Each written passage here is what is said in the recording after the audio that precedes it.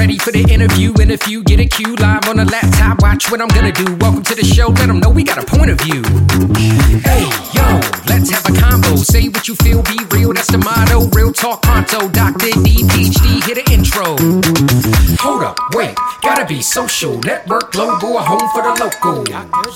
Gotta be social. Network global, a home for the local.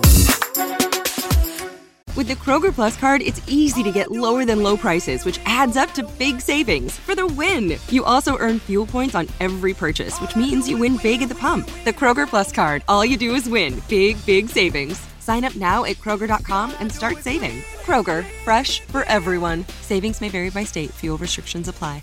And now, shop what you love and save $2 on each participating item when you buy 3 or more with your card. Kroger, fresh for everyone. Well, we're here with the host of Connecting the Dots, Kathlyn and Melissa. How's it going, both of you ladies? It's good. Fantastic. All right, so we're talking about connecting the dots, and this podcast, I want to know how both of you came together to start this. Oh man. So I guess I'll take this first one, since technically I started it alone, but I use that in air quotes because Melissa was a guest on season 1 of Connecting the Dots, as well as the person that I asked a bunch of questions to. She was always willing to give feedback and, give her 2 cents about sound bites or, my transitions between things, which was really, really helpful as a new podcaster. And so Connecting the Dots, the show, came to be after I wrote a book about using food as medicine in 2019. And while I am a very big believer in food being a critical component to wellness and healing, of course, there are many other ways to be well and to heal. And so the podcast was kind of serving as an extension of that book, and to be able to bring in more experts and more voices and more ways that people can feel their best. And Melissa can, chat a little bit about her personal experience, but she has a lot of knowledge in the health world, and different from mine. My background is nutrition, and hers is a little different. So I figured for season 2, there would be no one better to co-host the show and give a little bit of a different perspective than her. Yeah, thank you. And thank you for allowing me the opportunity to be the guest on season 2. So my background is more of, so I used to teach yoga, and I came to yoga because of a lot of injuries. And I've learned that yoga kind of helped me heal not only like the physical aspects of my body, but also emotional, mental, like spiritual, all these other parts of me.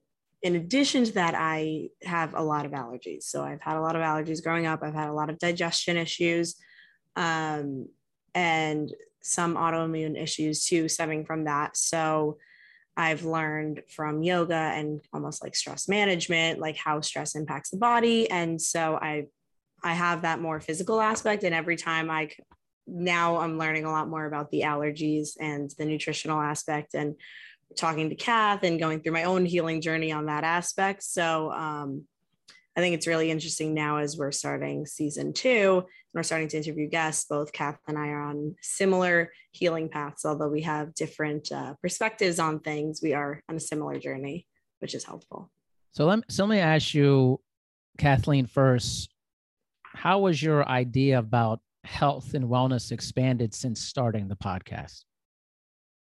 Oh gosh, in so many ways. So diving back a little bit, the reason that I even got interested in nutrition, went back to school for nutrition, wrote a book about my findings, was because one of my good friends was diagnosed with a rare autoimmune disease that ended up being leukemia. My mom had battled some like random chronic illnesses that are sometimes coined as like mystery illnesses. Like they're not your typical ones that don't really have a protocol to follow to heal from or be well in conventional standards, like brain fog and fatigue, like those things, people are just like, what even is that? Are you just tired? Or, or you just have a headache? And she's like, no.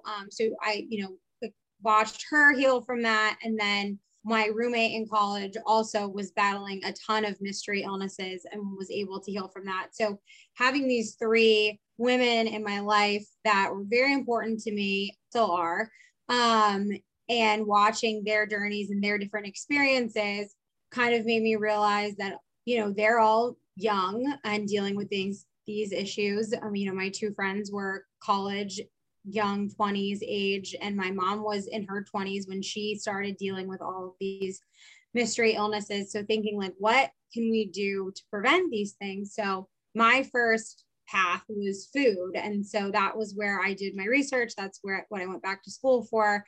And that was kind of what I was like, food is it. Food is the answer. That's it. It's what we're putting in our bodies. And then, through the podcast and also some life experience, learned that yes, it's huge. It might be 60, 70, 80%, but it's not everything.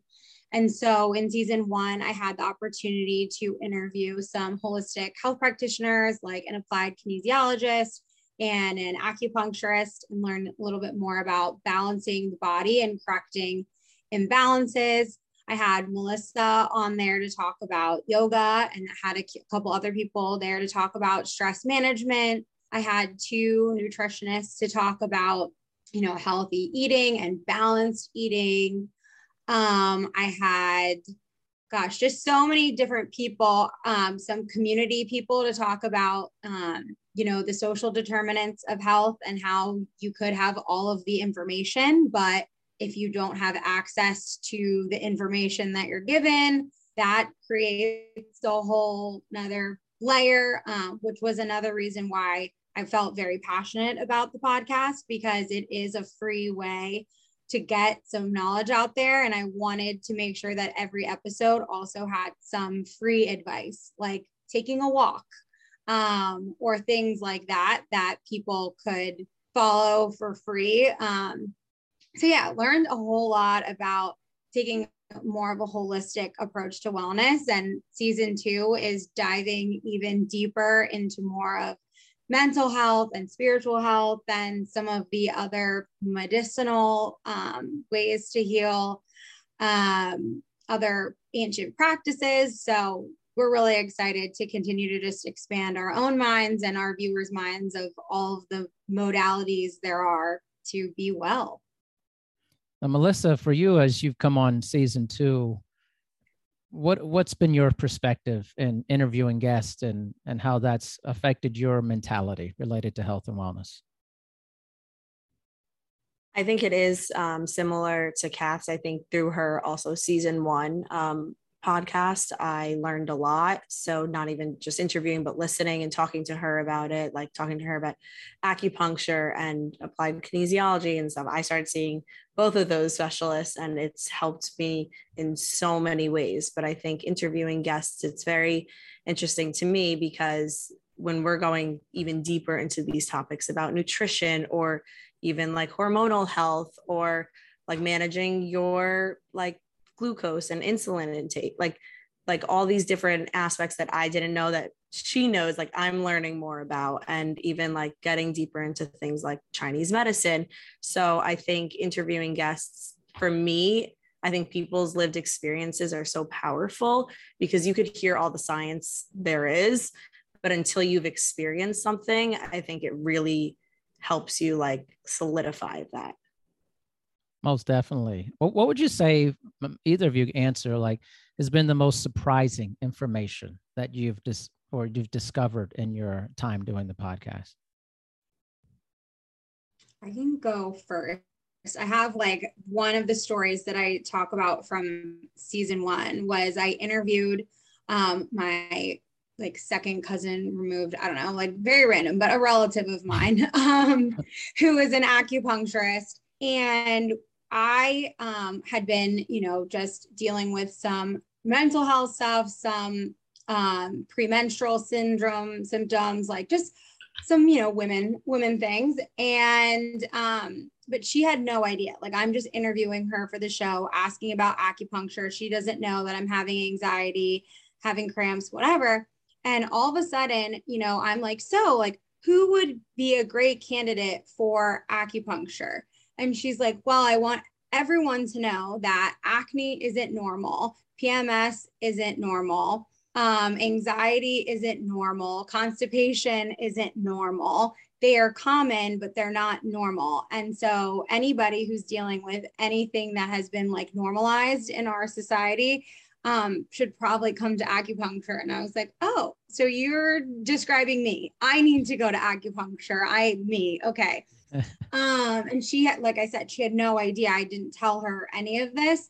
And so that was like a really big moment for me where I was like, whoa, I need to take this advice and roll with it. So that's when I started going to acupuncture and, finding more people to help support my hormones and my digestion, and realizing that while I've been told that these things are normal and just how I am genetically, that's not the case. And I've been able to heal from pretty much all of it. So that was like my biggest aha moment of the show and surprise, because as a health advocate, I just kind of came into the show thinking, oh, I'll just be giving health advice and having these like really fruitful conversations, never anticipating that one, or literally a lot of them have, but this one really sticks out to me, would change the course of my own health journey. How about you, Melissa? Any moments for you? Yeah, so it was one of our first few interviews. We were interviewing this girl who wrote a book about, she was a specialist in Ayurveda. And I was reading this book, and the whole conversation was kind of about your relationship to food, but as if like your relationship with food, it's your longest relationship. So from the moment you're born, you have that, you are eating whatever, and kind of explaining it as like we might be in a toxic relationship with food and nutrition, and healing that, because she had healed herself from a lot of eating disorders and whatnot. And although I don't have an eating disorder, and I've struggled with a lot of allergies and whatnot in my life, and right now I say in my head, I think I'm the healthiest I've been from a nutritional perspective, but I'm constantly thinking what I can and can't have, constantly overthinking. And it was like this aha moment during like reading the book, and even during the conversation, like, yeah, I kind of have a slightly toxic relationship with food, because I'm putting so much energy towards that aspect of my life that I cannot really put other energy towards other relationships. And I need to really kind of heal that piece, even though it's not labeled as any sort of like eating disorder or whatever. It's just one of those things where I'm always thinking about it, and it's always something that that is like a struggle for me mentally. I was like, okay, this is kind of the realization that I didn't want to hear, but definitely needed, and it was good to hear that. I mean, it sounds like both of you you're having some realizations that you're actually taking on and changing for yourself, which is not always the case. Sometimes people hear things and never do anything about it. But Kathlyn, I wanted to pivot back to you on this, and I want to ask you this too, Melissa, maybe just jump in after. When I say the word wellness, what does that mean to you? And what do you think it means to society at large in our current state? Well, I mean, that's a lofty question, and something that I've definitely considered a lot. And I think that definition for me has evolved so much in the last 5 years. And I'm sure, if we have the pleasure of chatting again in 5 years, my definition would be different. But as of right now, I would say wellness is like feeling good. And I know that's so generic, but I mean that in the mental, physical, emotional way. So not just like, oh, I can get up in the morning and do my job and exercise and go to sleep, but like, I mean, like feeling good, feeling excited when you wake up, having energy when you wake up, not having to snooze your alarm 10 times, getting excited about whatever the day holds, whether it's work, whether it's a social gathering, whether it's self-care, and being able to use your body for what you want it to do, whatever physical activity that is, if that's yoga, if that's walking, if that's weightlifting, like whatever it is, like your body is able to do it and you're pushing yourself to the next level. If you're, in a, not everyone is going to be happy all the time, but like if you're able to acknowledge, today I'm feeling sad because of this, today I'm feeling mad because of this, and able to work through and name those problems. We actually had someone on the show who was saying that like naming the emotions is like half the battle. And so if you're, emotionally aware and in that feeling good space of just being like, yeah, today is not a good day and I'm going to do my XYZ self-care practice. And, tomorrow we're going to be better, having a growth mindset, positive outlook. I think that to me is truly being well. Like I said, it doesn't mean that you never get colds. It doesn't mean that you're never tired from a workout or that you don't have emotions. You have all of those things, but you're able to bounce back. You're able to work through them and you're able to, feel good about yourself. Society as a whole, don't want to speak for everyone, but I would say as somebody who does believe in both, Western and Eastern medicine, I think that a lot of people feel like wellness is just, being able to get through the day. And that can be meaning, I have my cup of coffee every day that makes me really happy and gives me that extra energy I need for my meetings. That's at the end of the day, wind down with my dessert and glass of wine because that's my happy place. And that's what we do when we don't like our jobs and need that little something delicious to, get our dopamine going. And so I think that a lot of people are kind of stuck in this rat race of life of like, got to keep going to the next thing, got to keep doing the next thing, got to excel at my job. And if I am doing well at work and if I am, having good relationships and if I am, keeping everything together and making money, then that means I'm well. And while I think that they're on their way to being well, like I think that a lot of people, if you talk to them, have a lot of complaints and have a lot of symptoms that they're masking or avoiding. But like I had mentioned earlier, have been told that that's just normal because those things are normalized in our society. And so I think wellness is just a little different to a lot of people. And I think that that's the benefit of your show and our show is that it's kind of opening people's eyes to being like, maybe I am able to get through the day. Maybe I do have awesome relationships and make a lot of money. And there are so many good things going for me, which we want everyone to have. But maybe there are other things that I could work on to achieve true peace and wellness. Alyssa, what do you think? I say, well, she took a lot of my good thoughts, but I would say, especially most recently, what's been coming up for me too is I'm having a lot of skin issues, but I think we take for granted, like feeling comfortable in our own skin, feeling comfortable with being exactly who we are. And like she's saying, like waking up with energy, like not having to rely on coffee or other vices to get us going. Really feeling like we're not in pain all the time. When I had a lot of back issues in the past and I went to a chiropractor, the first session, she said, you're going to be surprised by the fact that you don't have to be in pain every day. I was like, really? I thought I'm just used to this. Like, it's just a part of my life. She's like, that's not normal. You should not live like that. And I think that that's how society is today. And I think that that's something people have been learning over the past few years, especially with the pandemic, to kind of not take things for granted as much. And we're seeing this with like the Great Resignation at work. People are starting to realize like, maybe I don't have to work these jobs that I'm constantly stressed in. And like, there is more to life.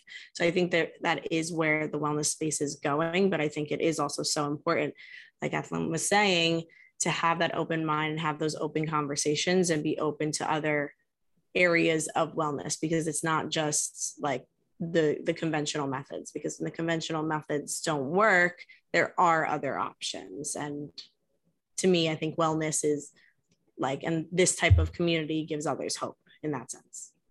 Yeah, most definitely. So I want to get your reaction to something that's fairly recent, and I do a lot of lecturing about this stuff, but what if I told you that the most recent data about exercise and why people exercise is for mental health? What would you say to that? Melissa, you go first. 1000% agree. I think I've noticed, especially over the pandemic too, like I'm not a morning person at all. Had to become a morning person to work out because working from home is too mentally exhausting. But now I work out every single morning before work, and I notice the days that I don't, like I have a lot more brain fog. I'm a lot more exhausted. I'm more irritated throughout the day. And I think the physical strength of working out, even if it's just like walking a mile or pushing yourself on the physical aspect, just kind of similar to yoga, like pushing yourself there kind of correlates to the rest of your life. You have that, like you experience the physical resilience in the gym, and you could experience the mental resilience throughout your life. So I think it's very underrated, but one of the most helpful things. Yeah, I definitely agree. I never really realized how important exercise was to mental health until college. In high school, I played 3 sports and I was constantly working out. But then when I went to college, I didn't, go to college to play sports, and, had all the time in the world aside from when I needed to be in class. And I did not spend it at the gym or joining a team or, whatever. That was not my priority. And so I really saw, after 4 years of doing that, by senior year, my mental health had definitely declined. And after I graduated, I was like, okay, we're going to get back into this. I had started a full-time job as a teacher. And I was like, I'm truly an adult now and a mentor. So probably should be doing good habits, and exercise is one of them.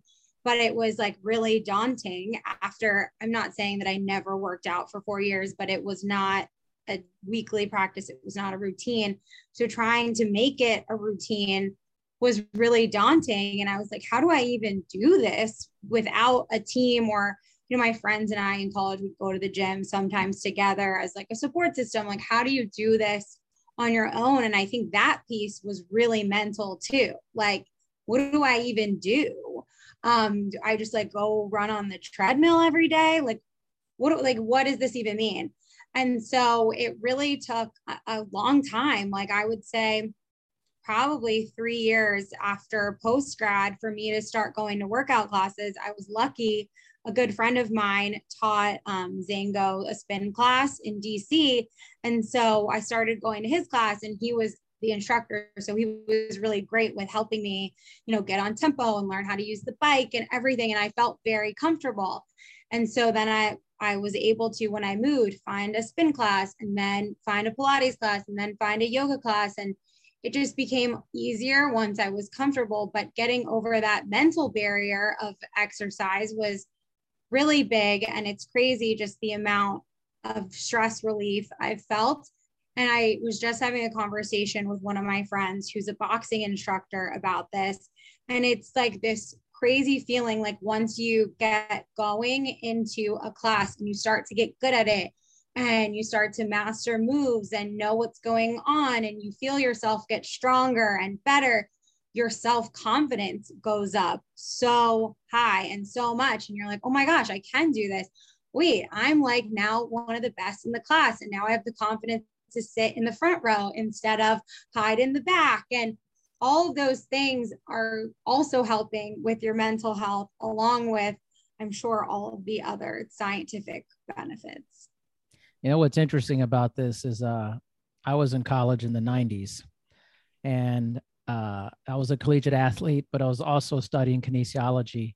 And we used to talk all the time about mental health in class. This was in the 90s, pretty regular. But it's funny how like it's become more mainstream now. I mean, almost 20 something years later. What information that's maybe lightly discussed now do you think will be a large component of future health and wellness? I'll have you start here, Melissa. That's a very good question. I mean, I think the holistic space is that. I think it's not as well known, and because there isn't enough science to back it up, people don't really believe in it. And I think, kind of going back to your last question, also when it comes to mental health and like healing, I think, yeah, everyone thinks healing modalities are just medicine or like Right. conventional methods. And when I started doing yoga and started teaching as well, one of the biggest lessons I learned was not just like breath and mindfulness, but presence and surrendering. And those are some things that, especially in our current society with stress and constantly go, go, go, which I struggled with, like getting into a class and just laying there, having to like focus on my breath and not move. They always say Shavasana is one of the hardest postures for people because you have to sit still and just be with your thoughts. I think that that's one of the hardest things for people to do. And I think when you can master something like that, to control your mind and control your breath, that goes into the mental health space of when it comes to anxiety and depression. Because I know they say that anxiety is living in the future and depression is living in the past. So if you're able to kind of master those elements of being present and being able to control your breath in those stressful situations and surrendering to your situations and not always having to take control of whatever environment you're in or whatever situation is happening, then I think those things can really help you heal. But again, when it comes to mental health right now, those types of healing methods are not really spoken about as much. How about you, Kathleen? Yeah, I definitely agree. And kind of piggybacking off of one of the points Melissa made, something that I really struggled with for a long time was meditation. Everyone's like, meditation is the best thing for your mental health. It's the best thing for your spiritual health. It helps you get to know yourself. And I'm like, I want all these things, but like my mind could not quiet. Like it was like the moment I sat down to meditate, or I got the Headspace app, so like to do guided meditations, the grocery list went through my head. The assignment that I didn't finish for school went through my head. Like it just like was not happening. And so one of the things that I had seen was like walking can be a meditation as long as you're not using a device and, listening to a podcast or on the phone with somebody. But if you're truly walking and listening to nature, apologies if you can hear behind me, my dog had surgery yesterday and is a cone head. So anyways, like if you're focused and, as Melissa said, present in the moment, your vagus nerve will actually turn off your fight or flight response. And if you're listening to nature, the birds, the trees, the wind, whatever is happening in your environment, it will actually calm you down and initiate the reverse response to fight or flight to make you relax and lessen your anxiety. And that's just one tip. That's just a free tip of being outside with nothing, no one, yourself, and that's it. And that for me works because at least I was moving.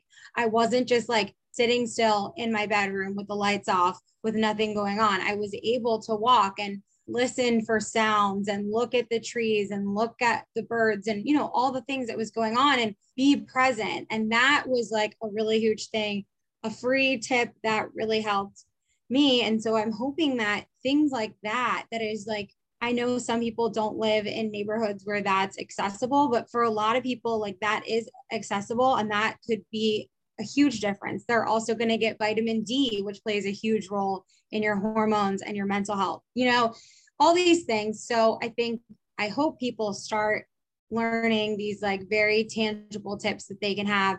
And of course, my nutrition side also hopes that people understand that when we're putting processed foods and chemicals into our body, it truly does have an impact on our mental health and the way that we respond to things. We had a guest on our show who talked about healing from ADHD, and she talks about the diet that she puts people on because diet plays such a huge role in people's brain and their. Let's begin your reading. I sense you want out of a relationship. Yes, with my big name wireless carrier. That's why I switched to Xfinity Mobile. They can even save you hundreds a year on your wireless bill. I definitely foresaw all this. Start seeing savings today. Switch to the fastest mobile service, Xfinity Mobile. Now with the best price on 2 lines of unlimited, just $30 a line per month. Xfinity Internet required. Price comparison for 2 unlimited lines under available 5G pricing plans of top 3 carriers. Taxes and fees extra. Reduced speeds after 20 gigabytes of usage per line. Comcast analysis of mobile Wi-Fi and cellular data from Ookla Speed Test Intelligence Q2 2022. Ability to focus and their responses to things. And I know that that's not just specific to ADHD, but so many mental health issues as well. So I'm hoping that people start to learn that the healthier you are and the more that we get back to nature and the food that we're meant to eat, fresh fruits and vegetables, and things from the ground, from the earth, that, you know, they'll start to feel better and that will be more mainstream. I mean, I think you could really see it coming. Like you both have talked about how some of the guests you're having, maybe some ancient healing modalities and things of that. And then you're seeing mainstream series like Michael Pollan's How to Change Your Mind on Netflix. I read the book. It's amazing. And plant medicine has been a big part of my life for like the past 6 years. I actually think people, which may sound a little controversial, but people are becoming more spiritual and they're understanding the role that spirituality plays and that there are many branches to spirituality. And those branches consist of things, whether it be religion or meditation or yoga, whatever, these different spiritual lifestyles, which is funny to me that I think ancient people already knew. They have figured this out a long time ago, but somewhere along the way, we kind of have lost, it's kind of like lost knowledge on some weird way, but we're coming back to kind of these ancient practices for that. What do you think that means for humanity as we inch closer to things more like mental health, ancient healing practices, understanding who we are as humans and how we function? What does that mean for the future of people, you think? These are deep questions, I know. Melissa, what do you think? I think it's a great question. I mean, I think that gives hope for the future of humanity. Yes. If we are moving towards that aspect, like they say, it's like unlearning everything we were taught and going back to basics, like being one with nature. Like Mother Nature gave us these fresh fruits and vegetables, and the animals, like hunter-gatherer times, like that's how they survived. So now we're just creating all these different chemicals and stuff, adding it into the air. It's harming what was originally, how the earth originally started. So I think really it's just kind of, it's hopeful. And it almost gives us, the word I think of is connection and community in that aspect, not just like silo alone. Like it's like we are one with the earth, we are one with each other, and kind of coming back to those like relationships and whatnot. Yeah, makes sense. How about you, Kathlyn? Yeah, I grew up going to Catholic school, so I feel like spirituality was something that was, I wouldn't say forced upon me, because it never felt that way, but it just was a part of my life every day. But at some point in middle school or the beginning of high school, I remember like feeling very like tricked when I learned about like science and how maybe all of the teachings of Catholicism weren't like fact and truth, or that might be a controversial statement, but I was just like, wait, I thought that this for sure happened. And like the Bible was more of like a history book than like a spiritual teaching. So apologies if people do interpret it that way, but that was kind of how my school, said like, this is science, this is teachings, and this is whatever. And I felt very tricked and kind of abandoned religion. And I remember my parents being like, what do you mean you just like don't believe in anything anymore? And so I went through a period of being, I guess, atheist. I don't know if I actually was, because I don't think I ever didn't believe in a higher power, or I didn't believe in something. I just didn't know what it was. And I knew that kind of what I had been taught didn't feel right. And it's been really crazy because your question resonated with me about like the people who just don't believe in things, because that was me for a really long time. And it took me learning about Reiki, which Melissa is a Reiki 1 practitioner, and, spiritual energy healing, and going to see, I know this is woo woo, but like a psychic and a tarot card reader who connected me to deceased loved ones and said things that I'm like, there's no way that this stranger randomly decided to say this. And so, that is known as channeling. And so experiencing channeling. And also, I think that, I was the quote unquote bad Catholic who, like, I would only pray when I needed something. But like in bad times, even when I did like reject religion and was confused, like when something bad was happening, I always prayed. I just didn't know who I was praying to, but I believed in something. And then after finding yoga and learning more about that and your higher self and a higher power, and seeing a theta healer and just so many different healers who kind of, no one put one name to the higher power.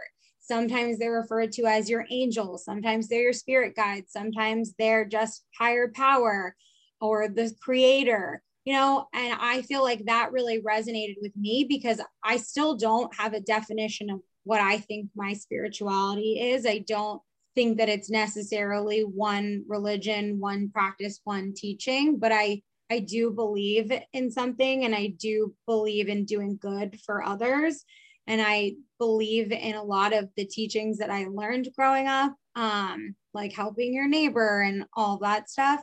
And so I think that when people reject religion or choose one and stick to it very seriously, I think sometimes we're missing the bigger picture of that. Like, we're all connected, like Melissa had said, and that we're all together and we're all trying to, do our best and pray to some higher power and connect to loved ones and get help. And as Melissa said, get hope in, really trying times when you don't have all the answers. And to me, that's what spirituality is. And I think that a lot of people who do practice one religion, who are like exploring, I think a lot of people really want to find that hope and that sense of peace and that sense of calm and just something to believe in, because we live in a really crazy world.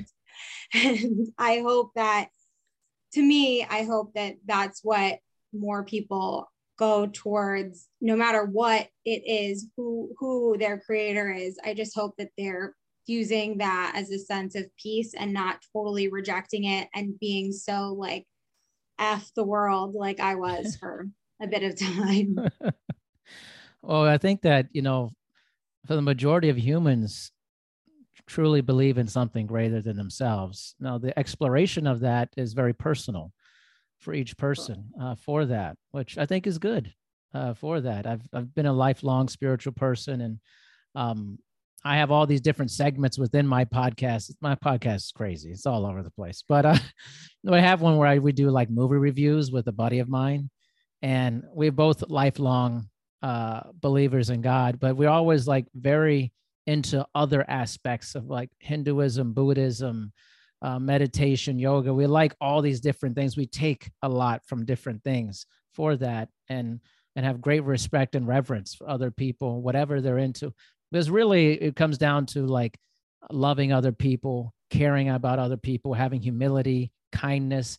These are things that I think that get lost in a lot of, I would say, sometimes the dogmatic aspects of things, or there's kind of routines that are related to a lot of things that gloss over what the reality, which is a very simple reality. That's what we do though as humans. We take simple concepts, we make it crazy. You like make things so weird for some odd reason. Like can't be that simple. It has to be really complex, I mean, you just summarized what I was trying to say very beautifully. So appreciate you. Now, Melissa, what do you think now? How do you think people like, let's say Gen Z, millennials view health and wellness differently than maybe people in my I'm a Gen Xer. And then there's obviously people beyond that. how do you think people in the younger generation are changing how we see health and wellness? Yeah, so I think immediately I think of the TikTok era. I think health and wellness is like very trendy right now, which is good, which can be good and bad because some people can get caught on the wrong trends. But I think it is starting to spread a lot more. But again, with social media, you have the downfalls of social media. But I think it is great from that connection standpoint, because you can make social media what you want it to be. So you can kind of search for that information. You have a lot more access to all these other healing modalities, whereas the older generations were like had certain teaching. Like my mom was always taught like fat is bad, like low carb, low fat, like she still peels the cheese off of her pizza. Like, why are you eating pizza without cheese? It's not good. And still like goes for the things that are lower fat, even if there's chemicals, because even though she hears me talk about all these things, it's just so ingrained in her, everything that she learned growing up and everything that her parents did and her family did. It's harder for her to understand because that's not the way she grew up. And she's now a lot more open to things because I've done it, and she likes yoga now, and she's finally saw a chiropractor and it's like, now I see what you mean by like going to these people. But I think it is harder to get people who have experienced a different way of life for so long interested in things like holistic healing. And I think having open conversations like this and people who are a lot more open-minded, then it spreads. So yeah, what do you think, Kathlyn? I agree. My first thought was like the diet culture of, your generation and our parents' generation, of just like, let's try this fad diet. Let's do this workout tape. I remember doing workout tapes, video cassettes with my mom. Let's do, whatever is the trendy thing. And I do think, as Melissa said, that's continued. The trends have just changed a little bit. And I think that people in our generation and the one coming up are more open-minded to, other things that maybe what they weren't exposed to in the past, which is really exciting. I think that, with the extreme fad diets of the last generation and diet pills and, all of the things that had just started coming out with the rise of big pharma, I think that in this generation now, which is really amazing, there's so much towards body positivity and loving yourself and, eating disorder awareness, which is amazing. And so I'm hoping that, we can take the learnings from the last generation, like not do the fad diets, not think that medication is the only answer. While it might be a part of someone's plan, I don't necessarily think it always needs to be the only fix or cure or helper, and really start to think, okay, I don't want to do fad diets. I want to eat a balanced diet. And what does that truly look like in our super size me culture? Like, what is actually balanced? And I want to have body positivity, but I also want to be physically able to do everything that I want to do. So what does that look like? And the information is all out there. I mean, if you look at the American Heart Association's website, they tell you how much exercise you should be doing every week, how much resistance, how much walking, running.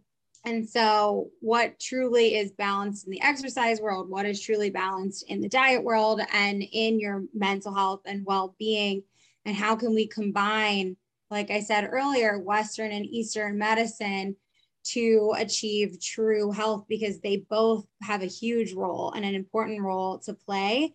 And I'm really hoping that this next generation can appreciate both and combine them in the best possible way, because I think that would be really beautiful and really cool. So let me ask you this. I talked to my colleagues about this. I'm going to be on your show, which is going to be fun. Coming up. And so I've been in the fitness business, wellness business, 20 something years.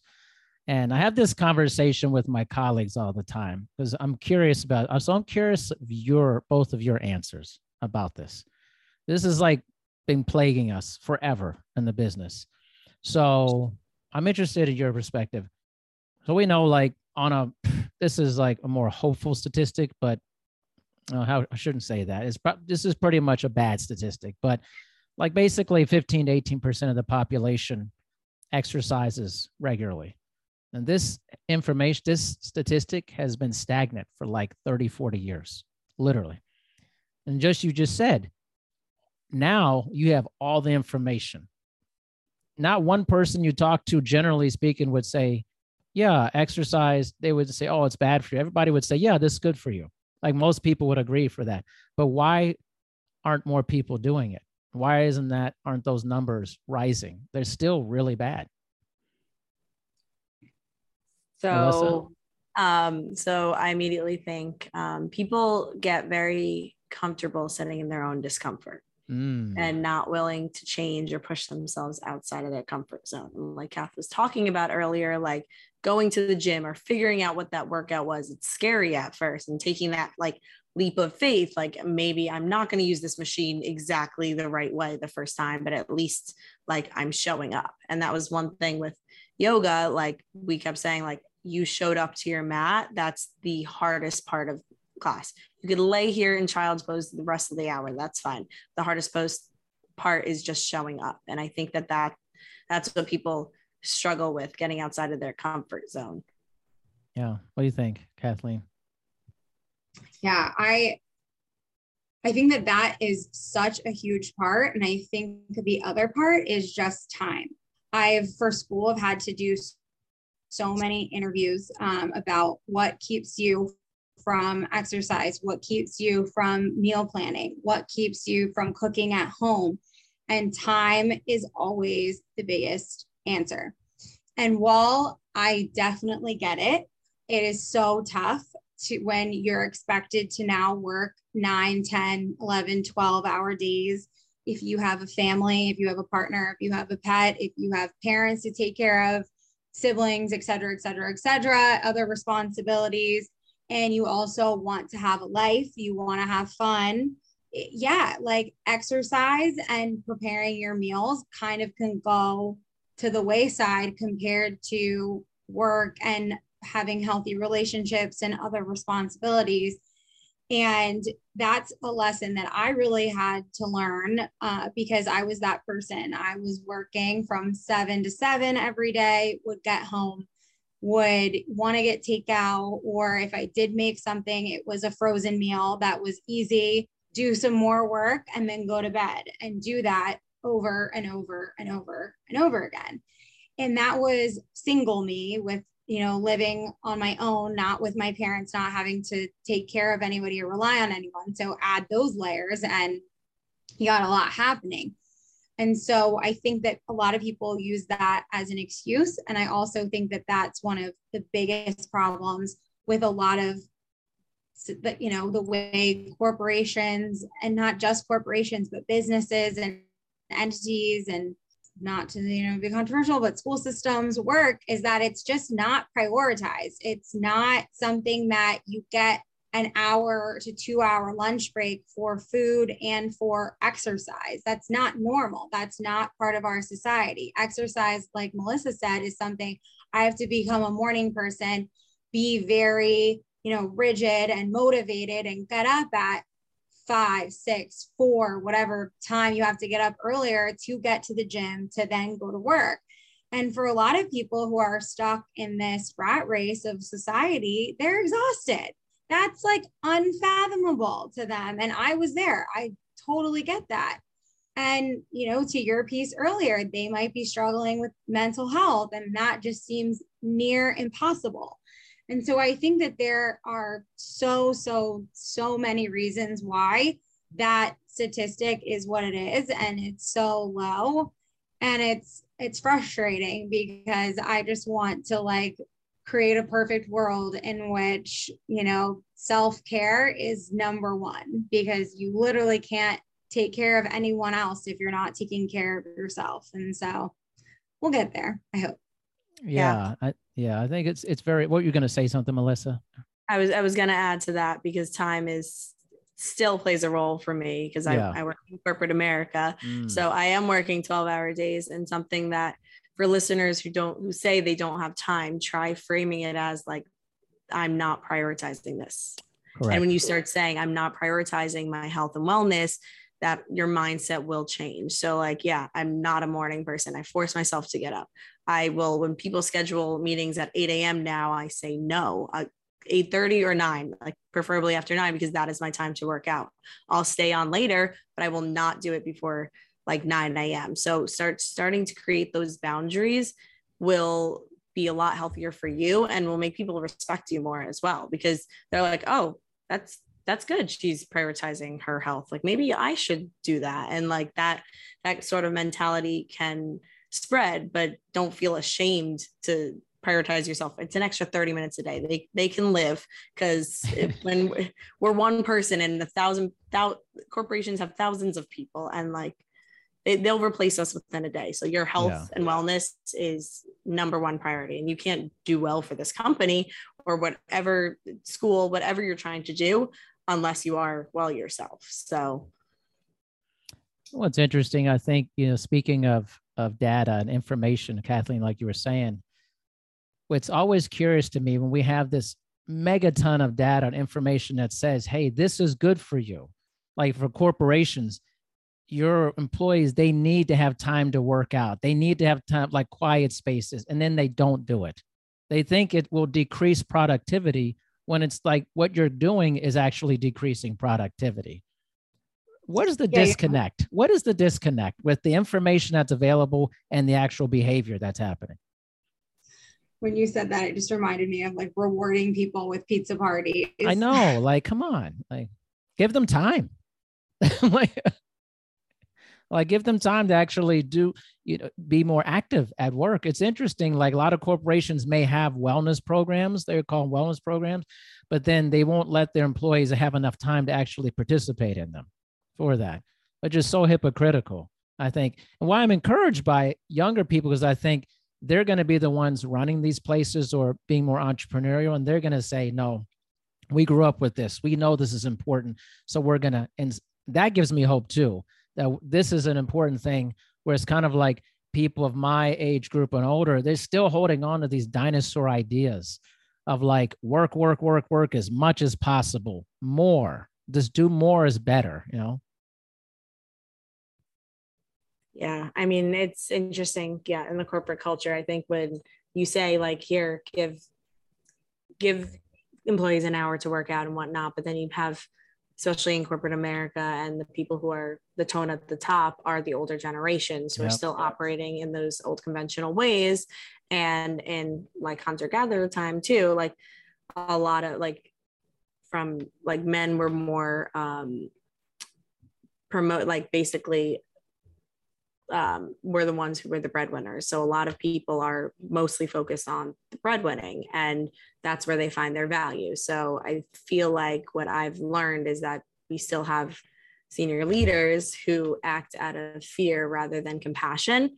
So that type of pressure and like kind of the money making and just doing it for the company and doing it for the like the bonus or whatever just kind of goes down the chain. And it's like, we're not saving lives here, but it feels like it's a life or death situation. So that pressure and that stress is, it spreads to people. So it's like, we need this deadline. So you keep work to get rid of the stress, but obviously the stress continues. So you think taking an hour is going to be the end of it. Like you need to get this now, but they will survive if they get a presentation an hour later. Chances are they're not going to, chances are if you're sending something to your manager, they're going to forget you sent it to them, and you're going to have to remind them in a week to look at it.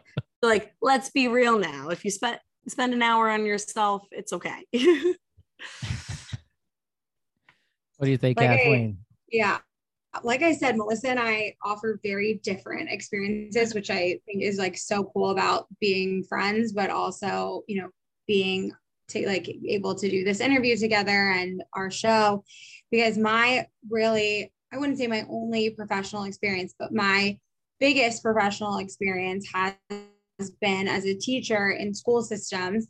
And so that's where I've seen a lot of what you mentioned, and why I hinted at it so subtly earlier, is because there's so much pressure put on everyone in a school. And I'm sure this is exactly what so many businesses and corporations are like.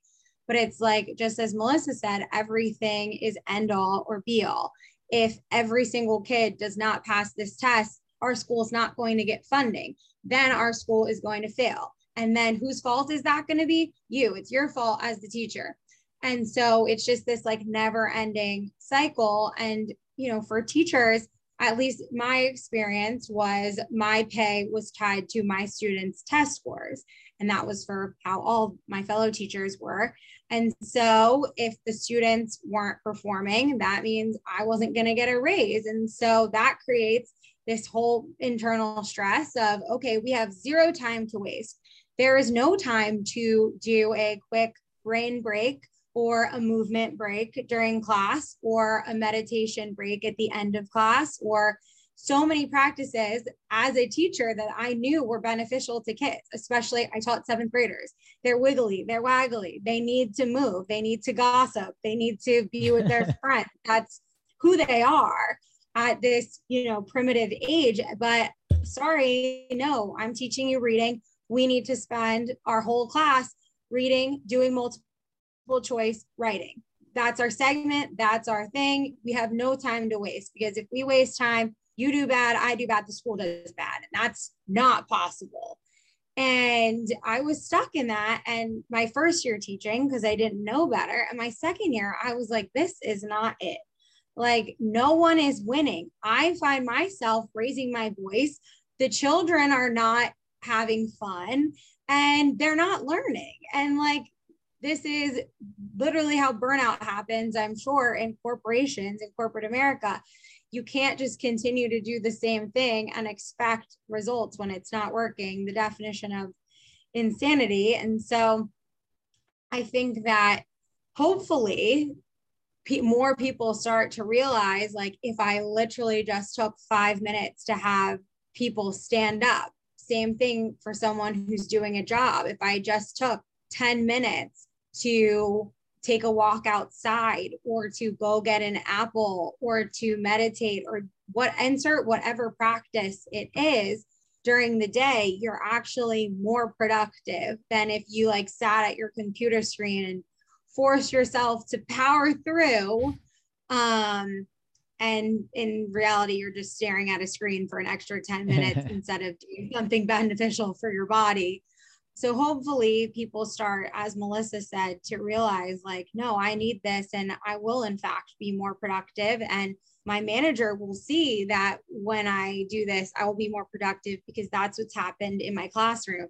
We had a mood meter and we took brain breaks, and their test scores went up. And so the people who told me I can't waste time on those activities were like, okay, keep doing what you're doing. It's working. So once people see that it works, they don't care.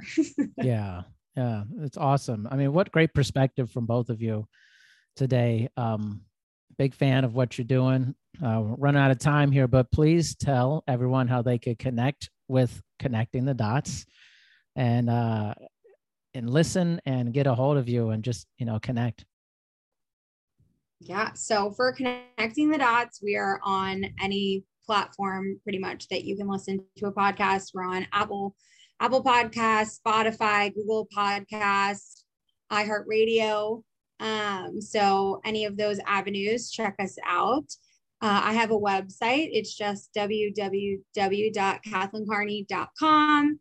And then social media is Kathlyn Carney Wellness on Instagram and TikTok, and K Carney Wellness on Twitter. How about you, Melissa? Any? Yeah, so on Instagram, it's just Melissa Chamis. And then on TikTok, it's the Lazy Yogi. Lazy Yogi. That's fun. That's awesome. Well, thank you both for being on. I really appreciate today. It was a good, stimulating conversation. And I will be in touch with both of you. Yeah. Thank you. Can't wait to have you on Connecting the Dots. Yeah. Do you know the risk factors for type 2 diabetes? Or what makes it more likely you or someone in your life might have the disease? With type 2 diabetes playing a growing role in the lives of so many, you need to know. In Project Power, a community program from the American Diabetes Association is here to help. Take our risk test today at diabetes.org/Project Power. You can avoid the risks of type 2. Project Power will help.